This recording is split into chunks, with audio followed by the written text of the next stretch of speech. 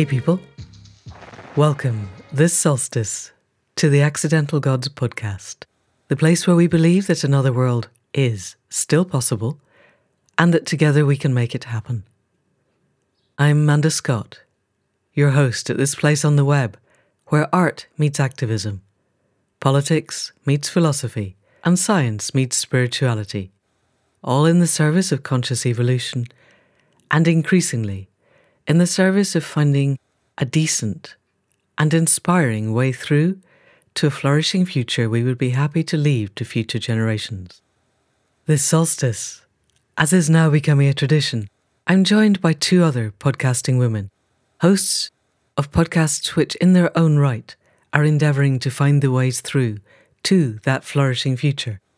Della Duncan, co-producer and co-host of the Upstream podcast, is dedicated to the just transition to a more sustainable and equitable world.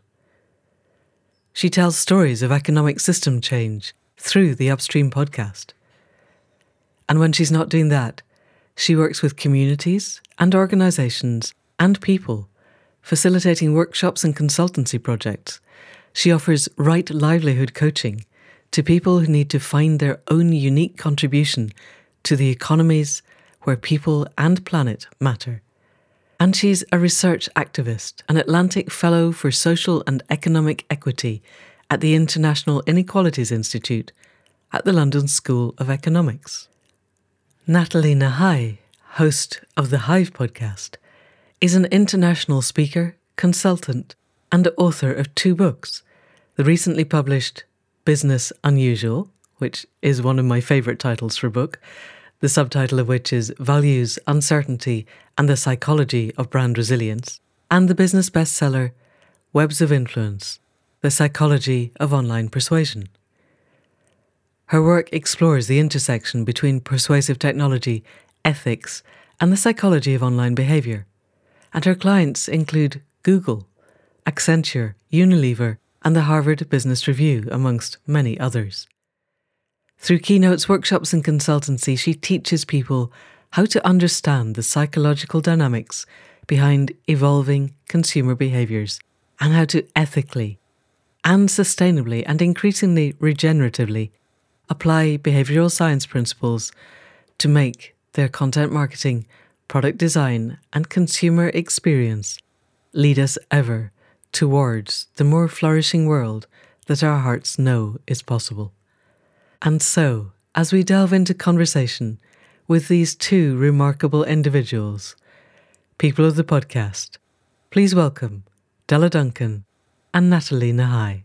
So welcome everybody to the traditional solstice episode of our joint podcast from Upstream and the Hive and Accidental Gods.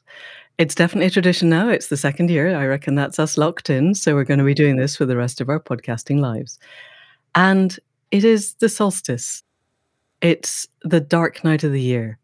It's the time when daylight is least, night is longest, when our energy sinks most deeply into ourselves, and we can look back at the year that's been and look forward at the year to come and find the balance point between those, and perhaps find the energy of the old year becoming the seed of the new year. So with that as our basis and our impetus for making this podcast, we thought we'd start with our three core questions. So we're going to start with Natalie, because Natalie's got a core question that she asks at the start of every Hive podcast. And it felt like a really fitting one to start our three-way tradition. So Natalie, do you want to ask us your question? Sure, thank you. So the question that I always invite people to have a shot at the beginning is what's happening in the global human psyche right now? And it's a bit of a controversial one because a lot of people are quick to point out differences in opinion on how they conceive of the world, whether it's a Jungian perspective, a human sort of perspective, or something else. But I think it's an interesting place from which to, I guess, unpick some of the things and where we are, because it brings us together. So a place of community. So for you guys, what do you feel is happening in the global human psyche right now? One thing that I'm feeling concerned about in the global human psyche that's really alive for me right now is our ability to focus or sense of attention, and how that is, yeah, we're finding that difficult. This is likely a theme in your podcast, and definitely something I'm reading about right now in Johann Hari's book, Stolen Focus. So it's really on my mind. And yeah, so it's just this, like I read in his book that on average, folks are interrupted pretty much every 3 minutes. And it's very unlikely for a human right now to have an hour of uninterrupted time. So just thinking, and then of course, he also speaks about car accidents. I think 1 in 5 car accidents are caused by distracted driving due to cell phones. And and so I'm just right now I'm thinking about my own ability as I watch my relationship with my phone as I'm reading this book, and just thinking about fractured attention or inability to focus. And I'm, yeah, mourning that or worried about that. And then the last piece to bring in there is he says something like our inability to focus, or the fact that we're having a hard time paying attention, means that our ability to problem solve is being impacted or going down. So I know that we'll get to the challenges of our time and their potential solutions. So, yeah, just feeling a concern for the global human psyche's attention span and our sense of fractured attention, stolen focus, and, yeah, maybe difficulty focusing on what's important and what might need our attention right now. Manda, what about you? What's happening in the global psyche for you right now? Thank you. That's really interesting because it leads into where I was going, but I also just wanted to think about that a moment, the fracturing of our attention and how fast it's happened, and also whether our attention was ever better. I'm remembering back to when I was a baby writer and I was talking to Val McDermid way back in the days. We were writing on computer, but Google didn't exist, Facebook didn't exist, Twitter didn't exist. And we were talking about the fact that you could play noughts and crosses on your computer, and that we would write for 5 minutes and then we would find ourselves inevitably playing whatever it was we were playing. And I wonder if that happened to Jane Austen or Virginia Woolf, and what was it that they stared out of the window at instead? And whether we are actually undergoing neurogenic change, which I think is very likely and very possible, or whether we have always just been distractible, except under specific circumstances. So I've come off Facebook. I switch off email when I'm trying to write now because I don't want the email pinging in. I want to be able to focus. But it's taken me 2 or 3 months, I think, since starting the book to really get to that point where I could, because writing a book is problem solving. It's where, how, what do I do? And when I get stuck, I don't remember if it always took me this long to get unstuck. Everybody says each book feels like it's just as hard as the last. So it probably used to take me longer or as long, but it feels like it's possible that we are becoming less able to focus, except we went out for lunch today. We just all sat around the dinner table. Nobody had their phones. And we talked for an hour, totally focused on what we were talking about. And I think in the interhuman interactions, we can still hold focus and still follow planes of thought and not necessarily get jumped off onto other things. And that feels really important at the moment. So for me, that's part of where I think the global human psyche seems to be going, because we asked ourselves this last year, and I'm really interested in how much, to me, the splintering of humanity seems to be getting more obvious. So far more people in my own ecosystem are openly saying we need to change the system. Many, many more, orders of magnitude more than this time last year. But then I occasionally drift into other people's ecosystems and discover wholly different conversations happening. They might exist on a different planet. And I'm wondering, was that, again, always the case and I just didn't have the capacity to drift into their ecosystems? Or is it that along with our attention spans shortening, we're also in the attention economy and the limbic hijack economy, and that the limbic hijack is polarizing us. And if that is the case, how are we going to depolarize? Because I don't think that as a polarized species, we have any chance of finding a way through. And what's happened this year for me is that almost everybody I know is now aware that this is it. We are now at the turning point. There is no way that business as usual is ever coming back. So that feels to me, it's a moment of extraordinary opportunity because nobody's trying to pretend nothing's happening. But I haven't yet heard the coherence of views of how we get to where we need to go that gives me the confidence that we can do it. If we don't have a common plan, we won't have common action, and then we won't get there. Does that make sense as a kind of coherent concept? So, Natalie, what do you think's happening in the global human psyche? You ask so many people and you hear so many interesting answers. I think the easiest way that I can think of to answer that would probably just be a reckoning. I think we're going through a giant reckoning, and I think it looks different depending on people's context, but clearly no one is untouched by the fact that we're going through an extraordinary amount of change in what feels like a very short amount of time, even though we've known about these issues for such a long while. You know, if you look at issues of tribalism and politicization of populations against one another, that you can look throughout history to track that arc. Or if you look at the climate crisis, you know, it's not new. We've had the knowledge for a long time. I think the felt sense now is much more visceral. It's much more present. It's happening now.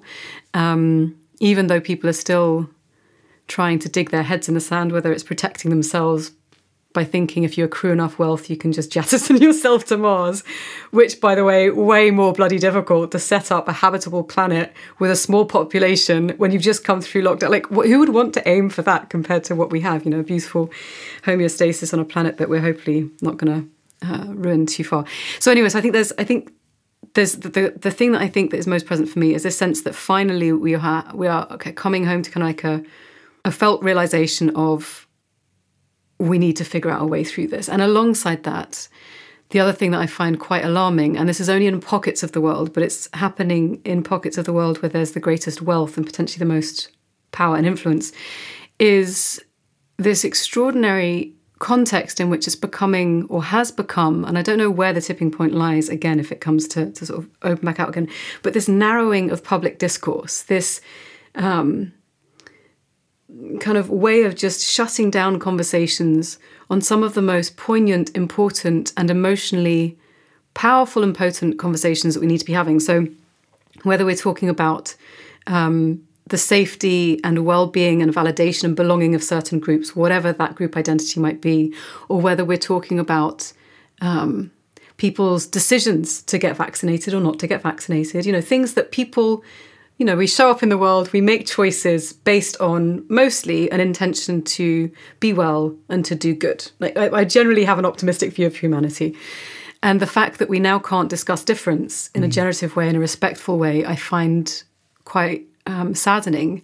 And yet at the same time, this year in particular, I have had so many small closed-door virtual conversations and also physically in presence with people about how other people are also lamenting this and actually activating conversations with people in smaller groups under this kind of psychologically safe container where they say, okay, this is a problem, we're going to talk in a different way. And so there's a lot of tumult happening and I think a lot of green shoots, but it just feels like the green shoots are underground and haven't yet been made visible to the broader public arena of social media, etc. That's quite a rambly answer, but I hope that makes some sort of coherent sense.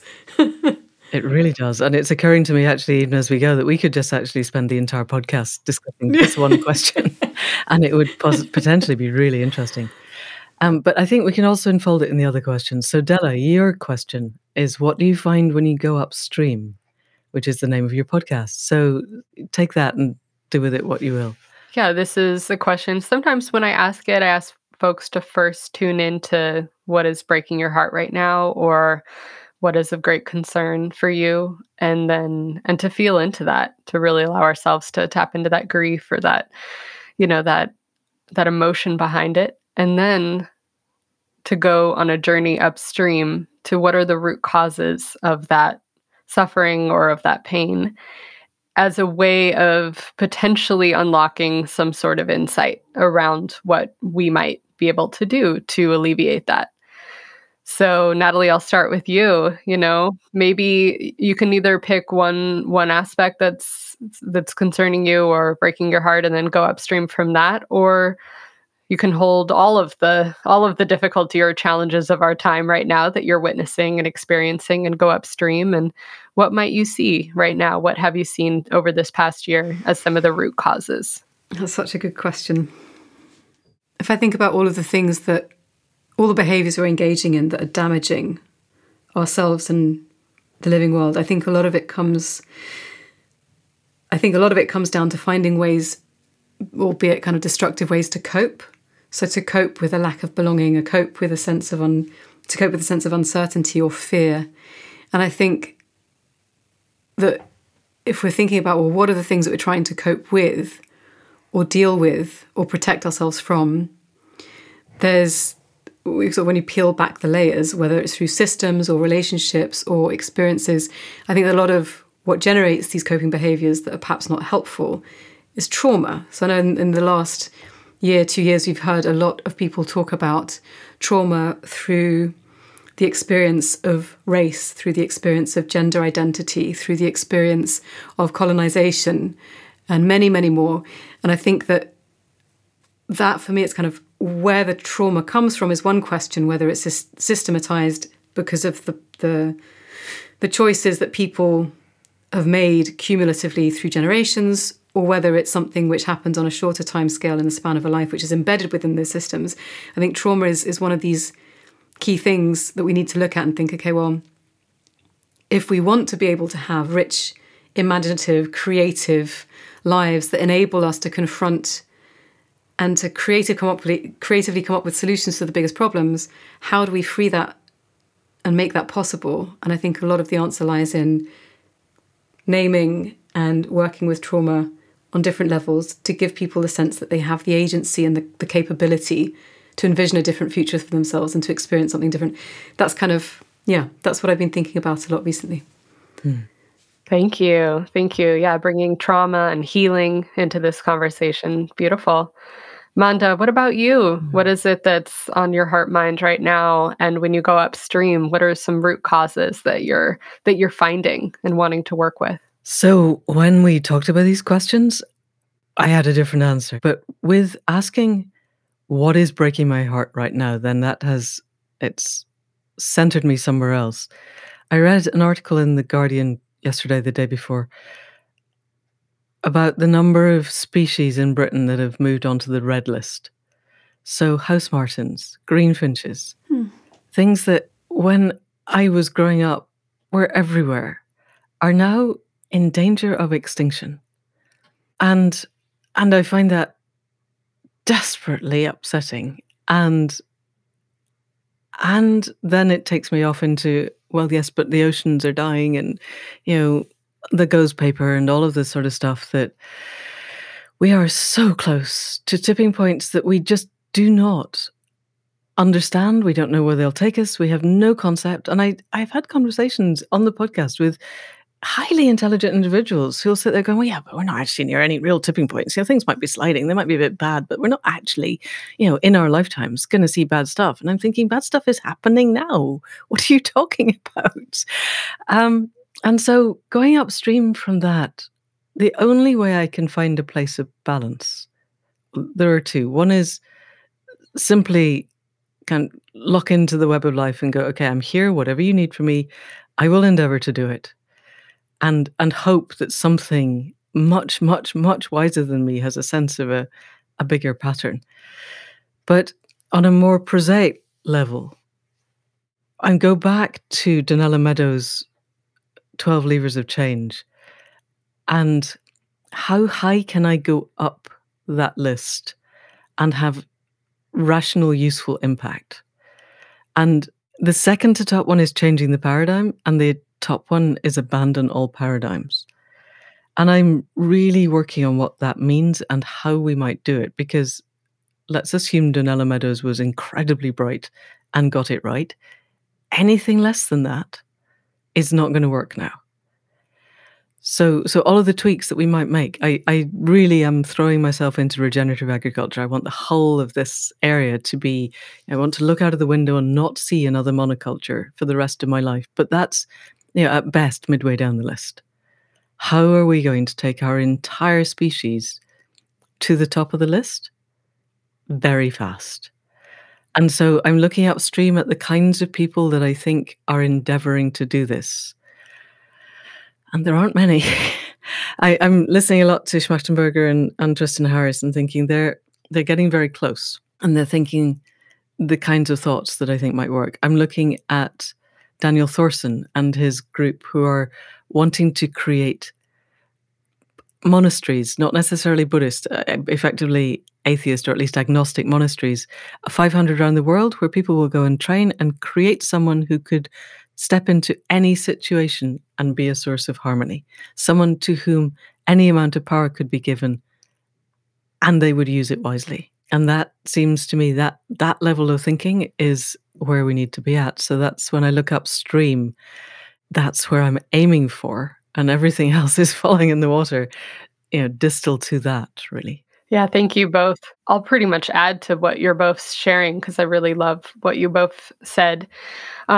When I've mapped this journey, sometimes when I give in-person talks or lessons, I'll map the upstream journey as I understand it right now. And I will include trauma and also inflammation. That was an addition this year from reading a book called Inflamed by Rupa Marya and Raj Patel. Really wonderful book.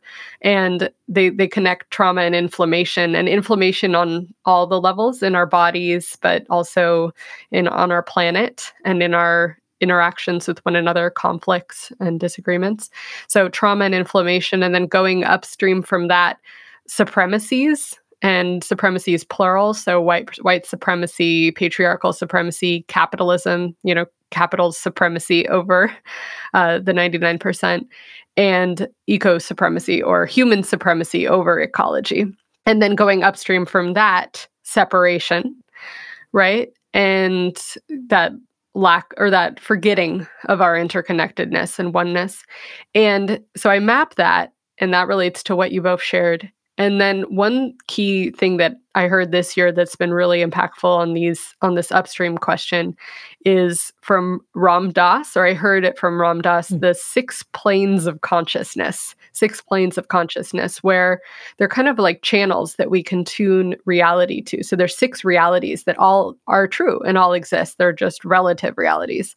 So the first one is the physical plane, the physical reality. The 3 of us are sizes, shapes, textures, a plant's color, shape, texture. So the physical realm. The second is the realm of our identities. So our socially constructed identities, race, class, gender, socioeconomic status, citizenship. Also our personality identities, our zodiac symbols, our, just all the ways that we categorize and differentiate, which can be beautiful and cultural and celebratory and can be a way of separating and judgment as well. And then the third is that of our callings or our mythopoetic identities, that we are truth seekers or that I'm a renegade economist, right? These kind of identities in a more poetic or or more mythic way. And then we get into the realm of the fourth. The fourth channel is meeting being to being. So our beingness, a tree being, you two as beings, that we are simply beings having this conversation across space.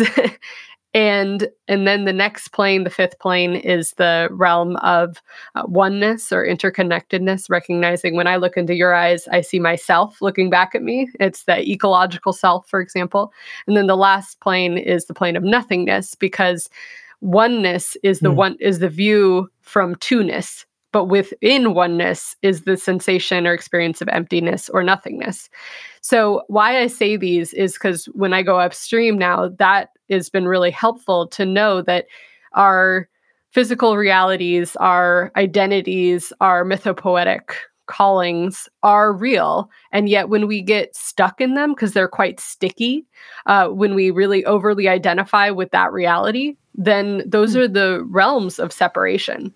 And when we also recognize oneness, nothingness, and beingness, we break ourselves out or awaken from the separation, and we can live within a more interconnected experience. So it's not to only live in those higher planes or those other planes. That would be probably very difficult to live in them every day. But to know that they exist, and to recognize that we're flipping channels, and for myself to not get stuck in the stickiness of the separation identities or planes. So I'm just sharing that because that's a delicious insight around what happens when you go pretty far upstream. So the view of realities or planes, or planes of consciousness. Yeah. So just want to share that with you both. Gosh, there's so much to unpick. Honestly, next year, I think we should just do these 3 and never do anything else, because, there's a lot we could reflect back on that. But if we go back to our third question, which is your question, which was mine, which is, what are you here for? Then I think that arises for all of us. Probably, it certainly sounds to me like it arises out of those. So Della, do you want to carry on straight on into that, from where you got to with that? Where does that take you in terms of what are you here for now in this solstice? Yeah.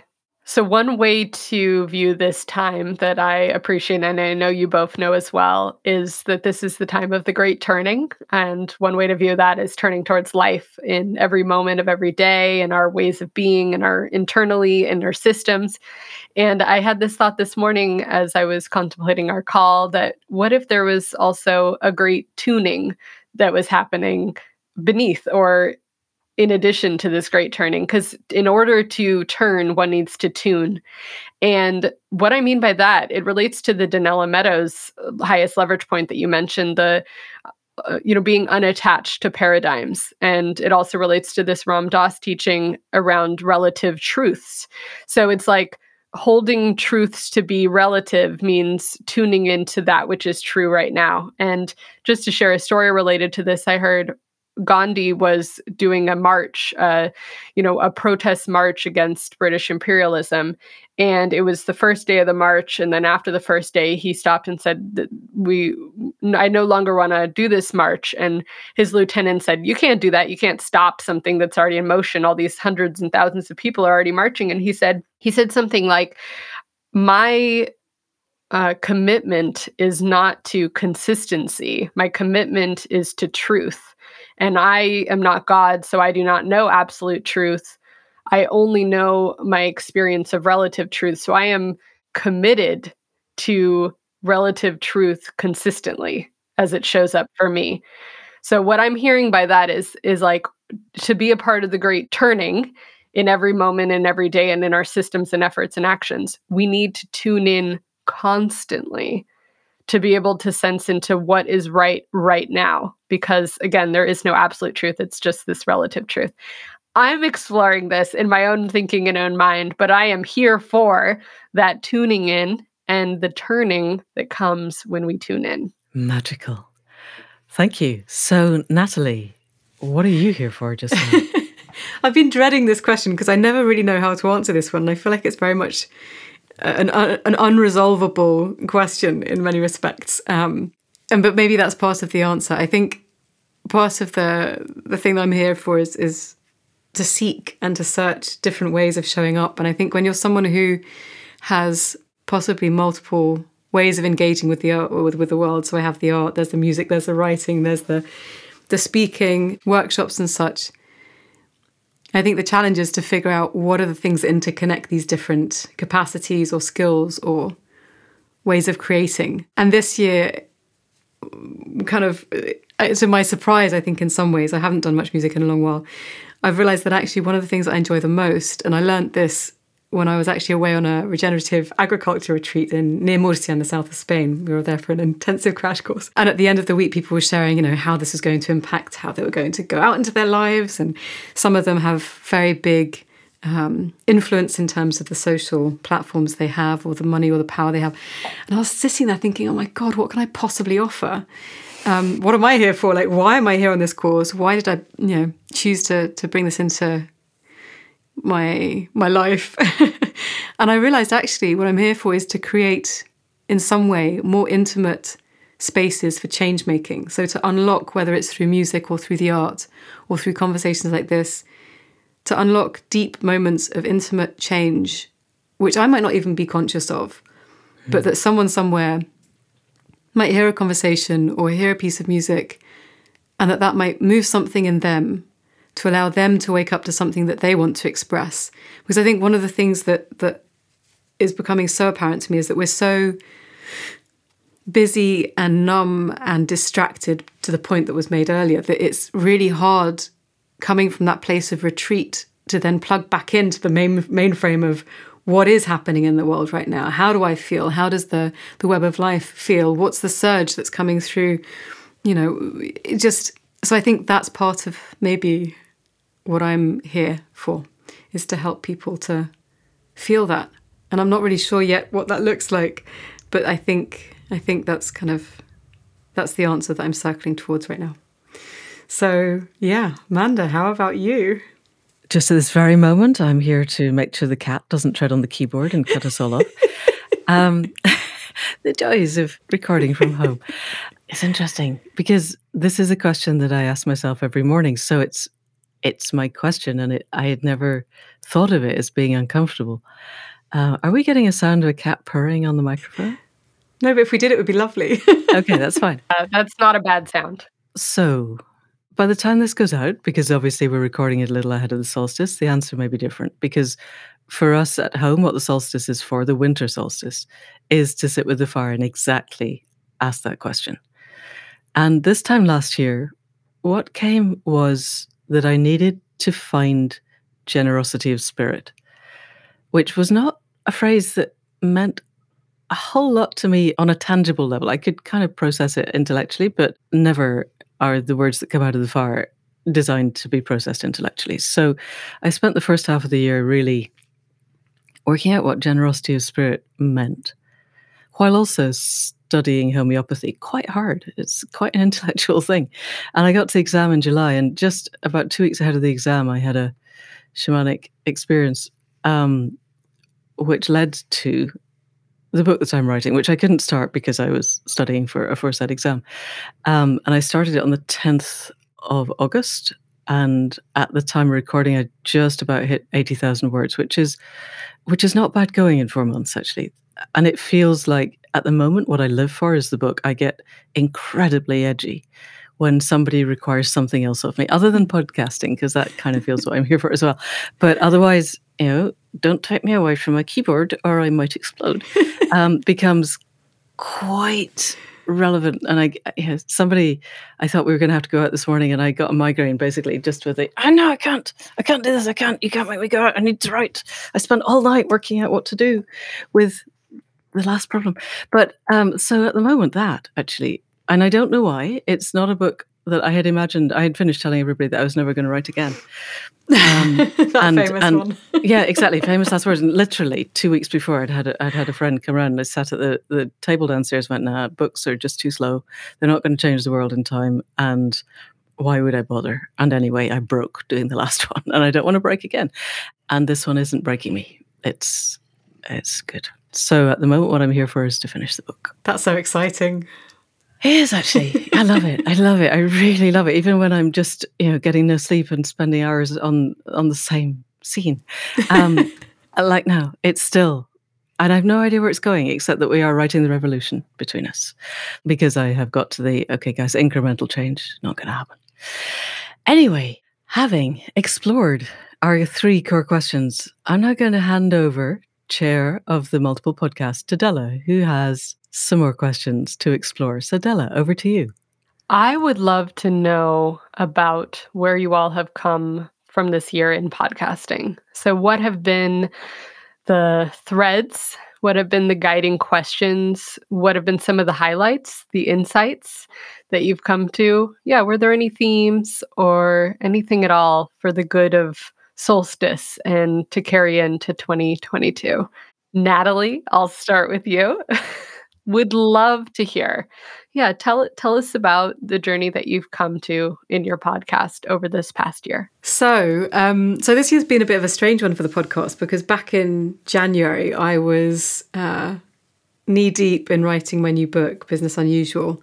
And so as part of that research, I reached out to quite a lot of people to look at how values, changing ideas around who we want to be in the world, psychological safety, all of these different themes are showing up in the world of business, and how we might use a deeper set of principles of guidance to create meaningful business lives that we can be proud of. And so the podcast started the year, on the one hand, recording all of this business-themed conversation, and on the other hand, looking at things in the public-facing podcast alongside this, like eco-psychology, looking at resilience, sustainability, looking at rituals, embodied cognition, looking at stories of transformation, surveillance. It kind of spanned the whole remit from technology through to transcendence. It was really quite a broad brush.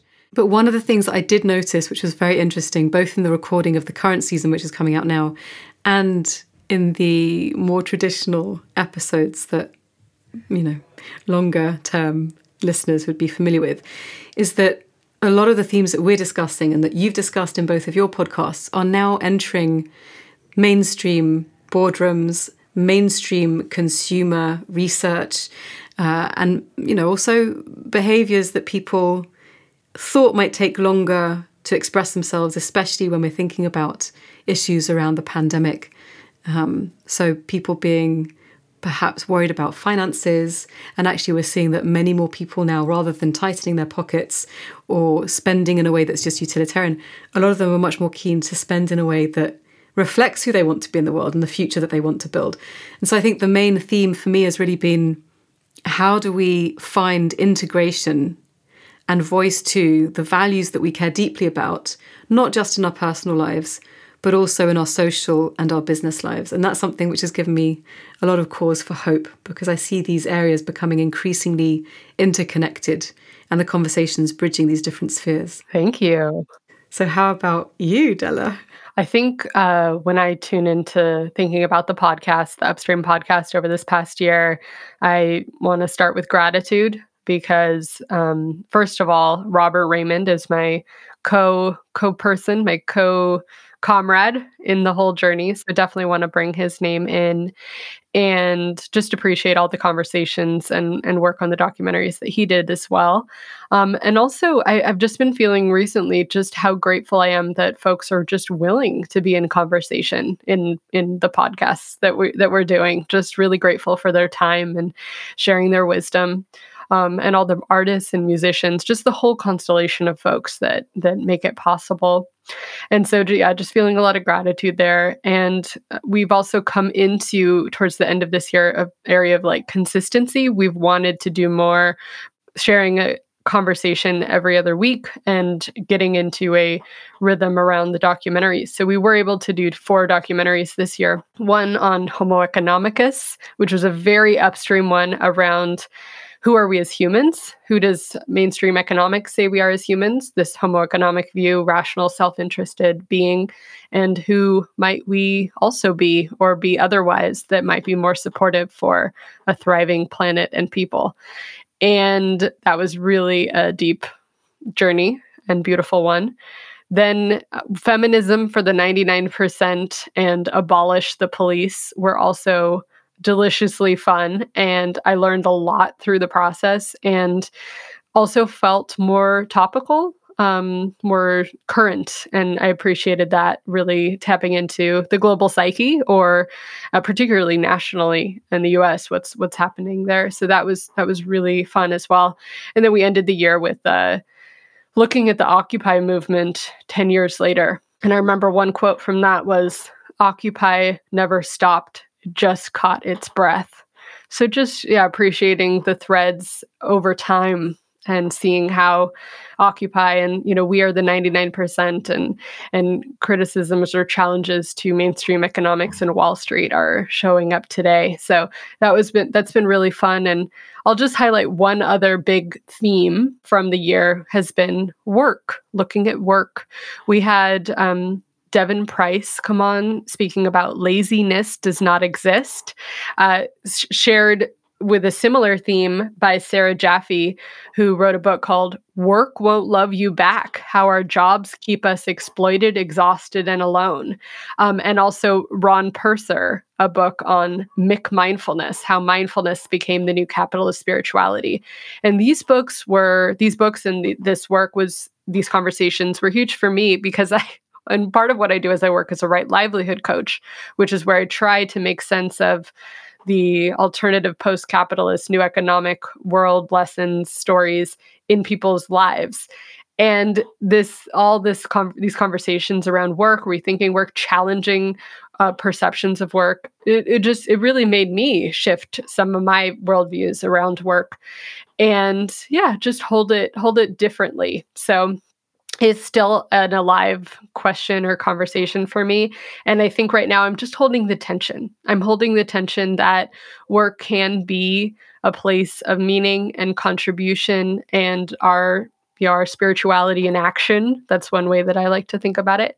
And it can also be a space where a lot of folks feel exploited, exhausted, and alone, and how our systems really create that. So I'm holding the both and in that regard, but it's certainly been a big theme for me, our relationship to work, both systemically and personally. Manda, what about you? What have been the themes of your podcast this year? What were your guiding questions? And what are you maybe still wondering? So the first thing I'm wondering is, can we have another podcast, the three of us, where we discuss that you've just been talking about? I'm feeling an entire series of just the three of us talking, because there's so much in that about what is work? Why do we work? What is it for? How did it arise? Where is it going? I'd love that. But leaving that aside for when we do get back together soon. So this year felt very different moving into the podcast. We started at the solstice 2 years ago, and the early podcast was there to support and provide a framework for the accidental gods as a wider space. And I was really focused on conscious evolution and how we could help people get there. And over time, that evolved. Partly it evolved because I realized that I was potentially overfacing people a little, expecting them all to just leap in and evolve themselves consciously instantly. Because some people have actual jobs, day jobs, that are exhausting and leave them feeling quite isolated. And that what I wanted the podcast to become then was to give people a sense of agency. So one of the things that really impacted me on the first year of the podcast was Mickey Kashtan's analysis of our current situation as being one of scarcity, separation, and powerlessness. And it seemed to me that if the podcast could bring in people who either had a view on how that arose or more were living lives that were not that, then we could help people to have that sense of agency and possibility. And I didn't come to it probably as lucidly as that, but that grew over the year. And then, of course, we had COP26 in October, and it was happening in Glasgow, which is where I grew up. And so a lot of the second half of the year seemed to focus in on COP and then focus away again of, here it is, what are we doing as we lead up to it? And then, oh, really, was that it? As we came away, that desperate sense of just utter disappointment and devastation, really, at how little was done there. But in the meantime, being really excited about the things that seemed to be happening on the fringes. Kind of like the Occupy movement is alive in many ways, it seems to me, in a lot of what the youth of XR are doing. So in trying to reflect that on the podcast, I got to the point of bringing in people who I had thought would be quite advanced in their thinking of how did we get here and where are we going? And I've realized that next year, starting now, how did we get here? And the critique of the present is probably done. That everybody I got to going, okay, yes, we get this is broken. It's broken. So how do you see the future? 10 years from now, if we get it right, what does it look like? And that's not clear yet. It suddenly becomes hand wavy and smoke and mirrors, and people start talking about consciously evolving and community, and we need to talk to each other, and nobody is saying how we do that. Actually, how, and then what it looks like when we've done it. I have yet to pin somebody down to what seems like a book that I could write. Give me a vision and I'll write the book about it. Not happening. And so really, for me, that's what I'm heading to. And Natalie, I think we're going to come to this now, is where are we going? And where we're going is, by this time next year, when we three have this conversation again, I want that one nailed down. I don't, obviously not all of the options, but enough options that we have a really clear picture of how we could be if we get it right, how we get there and what it looks like. So does that answer your question?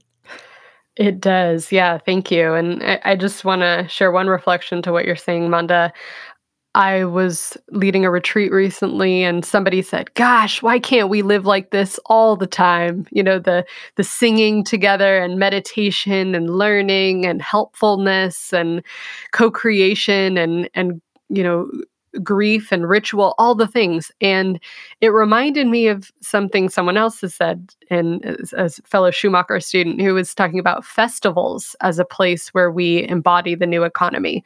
So just one kind of maybe wondering is, when we're on retreats or in festivals, are they ways that we start to embody or that can to create a glimpse of how we may want to live more generally? And I mean the ones that are more like there's a lot of reciprocity and folks are sharing with one another. So I just wanted to share that as a possible thread for us to look at in the next year. And the thing about that is that there's no work. Or there is work, but it's work that everybody chooses to do to make the festival or the retreat. Or, you and I both met at Schumacher, which again, I spent most of my time there going, why are we not living like this all the time? I want to live in community because this is the best that it could be. And there was work, but it was work for the community, within the community, by the community. And I think, what you said earlier about work being the thing that destroys us and breaks us is key and core. And how can we change that and still have a world that moves? So anyway, there's so much in this, guys. We so should be doing a whole series on this. Anyway, we were then going to move. Natalie, you are going to share now a bit about the rest. Over to you. So, with all of these big questions that we're weaving into the mix, the question for the future is, what are the ones that you're going to bring into the new year? What are your focuses in terms of your inquiry or questions as we turn into 2022? Della, would you like to have a go? Yeah, so a guiding question that may lead into a gift, an invitation for 2022. One of them is, I'm really deliciously exploring enoughness and contentedness in my own life and with coaching clients and consulting clients, and also systemically. One person's work who I really want to uplift, Jen Hinton from the Post Growth Institute, and Donnie McClure, their book, How on Earth, Flourishing in a Not-for-Profit World by 2050. So just this concept of what would it look like to have a world beyond profit, or where all profit, income, excess is harnessed and redirected to the social good or environmental good, mission-driven causes. And that can happen on all levels, including our own personal levels. So I'm, again, really exploring gratitude for enoughness when I do feel that, and abundance. And then also, how do we create that systemically? So I think that's a question that I'm playing with, is what is enough? What is sufficiency? What is contentedness? And how can we recognize it, appreciate it, and then redistribute when we've gone over that? Yeah, so that's a question for me coming into 2022, is enoughness, sufficiency, contentedness. And I guess an invitation for those listening is to explore that in their own lives. So building on that question, what would your gift or vision be for the new year? I think if I return to some of the themes of this conversation, one gift would be quality of attention, or attention with quality, focus, the ability to spend time with those we'd love to spend time with, or on projects or problems that we'd love to spend time on. So uninterruptedness, I would wish for all in 2022. And one resource would be returning to that lesson by Ram Dass, The Six Planes of Consciousness, I've been really enjoying the Be Here Now podcast, which are just a series of his lectures over the years. So I would give that gift to folks who might resonate and enjoy, as I have done, that podcast and those words. Amanda, how about you? What's the question or questions that you're left with that you'd like to bring to the new year? I kind of went over those because my real question, I think, solstice notwithstanding for 2022, is what does it look like if we get it right? How does it feel and how did we get there? Mm-hmm. I want every bit of fiction in our worlds, our television, the movies, novels, theatre, songs, poetry, letters to the parish newspaper. I want them all to be full of visions of a world where we get it right, because otherwise what I'm surrounded by is another cat. He's even bigger and more likely to tread on the keyboard. It's people are afraid of a future because we have been inundated with really clear visions of how bad it could be if we get it wrong. And we're very good at those. And for all of our lives, we've had visions of consumer capitalism, and everybody knows what it looks like if you get to be super rich, because pretty much everything shows us that. Most of the heroes in most of the things that I watched as a kid didn't have day jobs because they were rich enough not to, and instead they swam around the world doing heroic and wonderful things. And we need not to have either of those. So my real push for the whole of 2022 will be, how can we create an entire generation of creative people creating visions of what will work? So my gift for 2022 that we're working towards is the Throughtopia Masterclass, which I have mentioned on the Accidental Gods podcast more than once, and which I hope we will be able to launch very soon after this podcast, by the new year for sure, all being well, so that we can create this. I want a hybrid between a think tank and a writing masterclass, because what I've discovered writing the book is that I couldn't have done it without the podcast feeding me ideas. And I want lots of more concrete ideas to feed into the people who want to write them. And it doesn't matter if these are people who've never written before or people who write all the time. We have to start generating stuff that's not predicated on business as usual. So that. So questions and gifts. I think if I was going to bring questions to the new year, I mean, some of them would be similar to the ones from last year. So I guess in the evolving context that we find ourselves, how do we live and work and love in such a way that brings a sense of depth and a sense of hope and purpose? Because I think the hope aspect, especially when we are surrounded by so much bleakness, is very easy to become overcome and overwhelmed by a sense of loss of control, a sense of loss of agency. So hope is really important. But then also I'm increasingly curious about asking how we can gather in meaningful ways and draw upon our strengths as communities to drive change and envision a better future. Because I've realized that, one of the things that we've spoken about in this particular conversation is collective vision, bringing people together, doing things at scale. When you are in retreat or you are at a festival, we're there with others. And particularly in highly individualized societies, it can be very tricky to make that jump from what do I, me, now need to do versus what can we do together over a longer stretch of time. And so I think that's something that I'm really curious about, is how can we bring people together to gather meaningfully and to draw on one another's strengths and visions and imaginations to create possibilities that weren't there before. And then in terms of a gift which is related to that for 2022, I've had the good fortune of reading 3 phenomenal books, one after the other, which doesn't always happen. You pick up a book, you're like, this is going to be amazing. And then halfway through, you're like, oh, can't get that time back. But one of the 3 books that I have been reading is The Good Ancestor, How to Think Long-Term in a Short-Term World, which is by philosopher Roman Krznaric. And it's a very rich, practical, very inspiring book that explores how we might reinvent everything from democracy and culture to economics and communities to become good ancestors. And he talks about 6 key strategies that we can use to think long term. And the book is furnished with these wonderful examples of people doing this in the real world. So it's super tangible. And for me, it does give me a sense of what can happen in community, giving hope and a sense of purpose. And the other 2 books that I think are really worth mentioning, one which has been mentioned by both of you, I think, in the past, Rob Hopkins, From What Is to What If, which is magnificent. So if you're listening to this and you want some inspiration and hope, join the club and read that one. It's wonderful. And the third book was The Art of Gathering by Priya Parker, which I found to be also super interesting and practical. So those would be my gifts for the new year. And in terms of vision, finding ways to gather in person and online with a purpose, with a desire to be creative, to speak freely and candidly, and to explore some of these questions. How can we do things differently?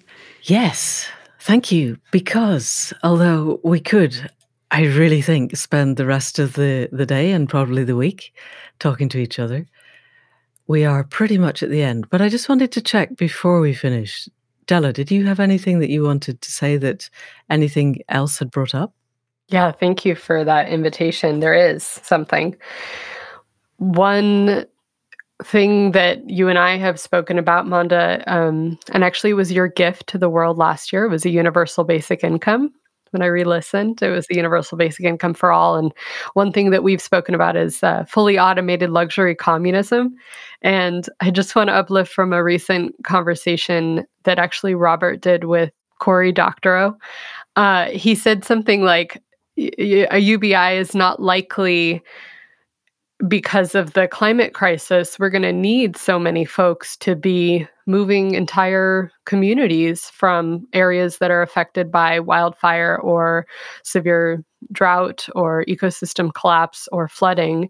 And so we're actually going to need a lot of effort and a lot of work. And so I'm feeling called to share that, yes, we need to change certain things around work. And I also feel like there's something around our relationship to work. So finding joy in it. And I don't mean putting on I don't mean McMindfulness. I don't mean putting on a happy face in an exploitative or extractive job.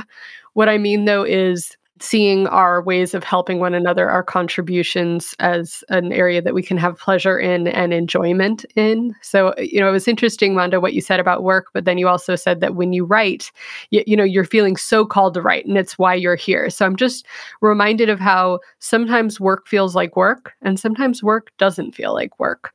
So I guess I'm just, again, exploring that concept of work and knowing that there's going to be a lot of work to do as we engage in this just transition or the great turning, however we want to frame this time. So how can we find a joy and even a pleasure or a deliciousness? Maybe it's about seeing it as ritual or as gift giving or in the spirit of generosity. But just wanted to share that invitation as we look to not a world where we're all going to receive a UBI and be able to relax. Not that that's not what you're saying, but that we're, I want all of our needs to be met and to see that our contributions and efforts are meaningful and enjoyable. Natalie, did you have anything? Not really. I'm just always happy listening to you two, quite honestly. No, maybe there is one thing. I think one thing that I would suggest maybe, because it relates directly back to our ability to feel and to imagine and to create, is to ask, if you're listening and you're thinking, well, how do I tap into that? I would love to offer you the invitation to just try something that you find play in. And it could be something as simple as doing a cheeky pottery class, which I have found I have an absolute rampant adoration for. Not necessarily that good, but it really makes me happy and it makes me feel very connected. So something that you enjoy, that you find play in, and that ignites your creativity, even in a little way, because I think what we need is the kindling. And so few of us lack that kindling in day-to-day life, that if you can start there, then wonderful things can come. Yay. Thank you. And we were talking about books, and Della reminded me, I read a book recently called The Hands of the Emperor by Victoria Goddard, and it's fantasy fiction. It's huge. It's about 900 pages long. Maybe not quite that long, but it's big. And it felt like having the most amazing holiday because it's set in this glorious set of worlds that she describes very beautifully. And a lot of it is in something quite akin to our South Seas. And the basic plot, and this is not a spoiler, it's on the back cover, is that an indigenous person from the South Seas has become the senior assistant, the hands of the emperor, to the person who is the emperor of worlds and has supreme power. And this indigenous individual wants to change the worlds for the better. And partway through, they bring in UBI. And I was so happy reading this of somebody's actually created this huge, huge world. And she's written multiple novels set in this world. And they've got a UBI and they've worked it through and they've talked through the problems with all the people who really didn't want it to happen. And they're showing it in action. And it's beautiful. So I would offer The Hands of the Emperor by Victoria Goddard, along with the much deeper things that Natalie and Della have both authored, because I think this is the thing. I listened to Cory Doctorow, who is one of my absolute superheroes, and I thought, no, you've completely misunderstood UBI. No, because first of all, you could be right. We have to relocate every coastal city 20 miles inwards, which is what he was saying. You'd have to persuade a lot of people that that was really necessary, and I'm kind of interested in the conversations that would lead to that. But it would have to be done by people who chose to do it. We have to step away from work being a form of slavery to being something that brings us joy, or there's no point. So on that, we're going to end, because it's the solstice, with a small space for you listening to reflect inwards if you want to, and if it's safe. Please, if you're driving a car, operating heavy machinery or power tools, in charge of small children, anything like that, switch off now and come back later when you've got some peace and quiet and time on your own. And if you've got that, then settle down. Make sure you can hear us clearly, feet on the floor, somewhere peaceful. Switch your phone off because you're going to focus for a couple of minutes. And here we go.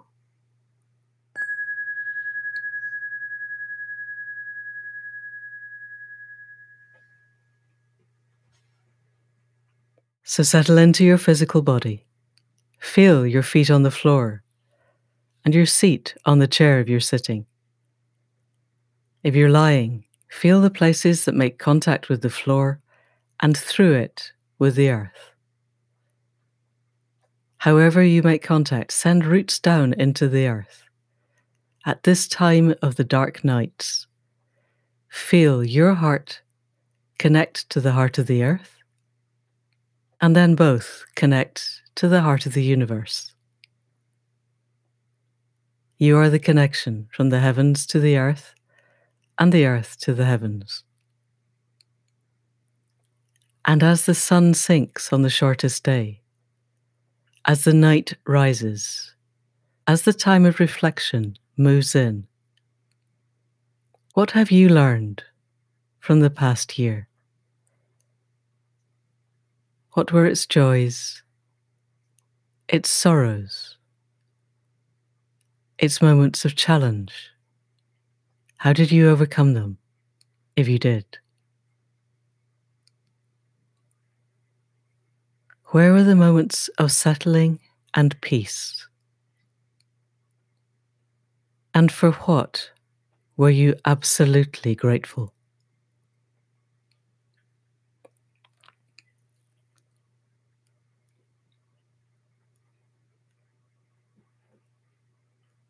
And as the dark rises, as the only spark is the fire, as we settle into the peace of the moment and this time of inward looking,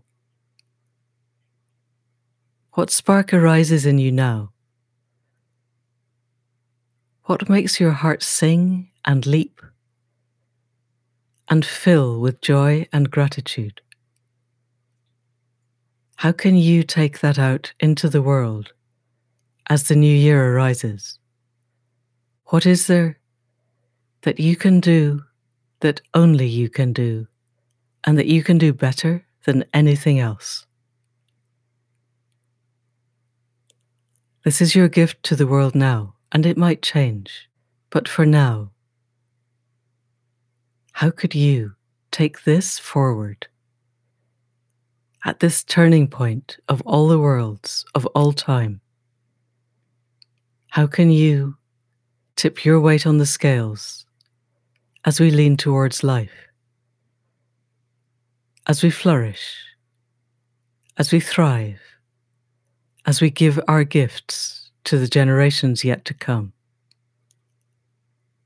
Let your gift fill you, and as the new dawn comes up, as the days begin to stretch longer, see how you can walk it out into the earth. Sing it to the sun, dance with it under the moonlight, and find yourself in the best that you can be.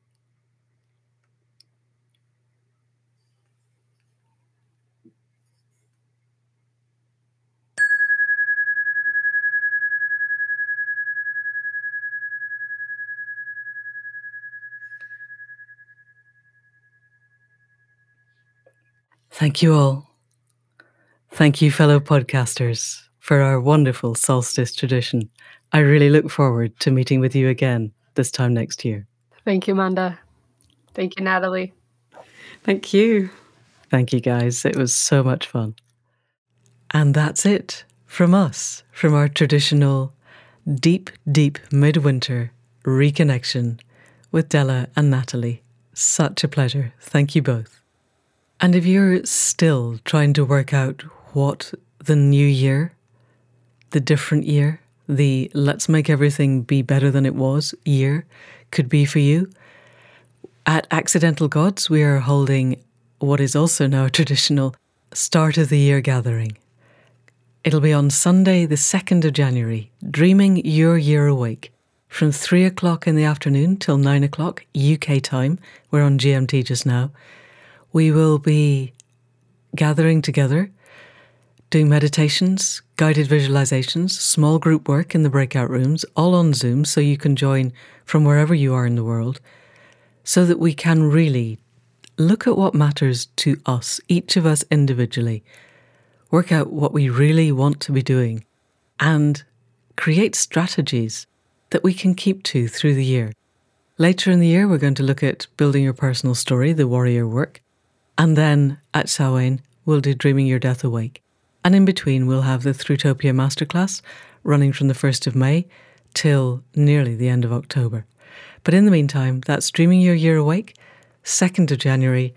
If you want to join up, go to accidentalgods.life and go to the Gathering tab. And that apart, we'll be back next week with another conversation. This is the end of Season 8. Next week is the start of Season 9. This is an entirely arbitrary distinction, but it makes me feel happy, so I do it. In the meantime, thank you to Caro C for the music at the head and foot and for the sound production, to Faith Tilleray for the website and all of the conversations that make this happen, to Anne Thomas for cleaning up our transcripts, and, as ever, to you for listening.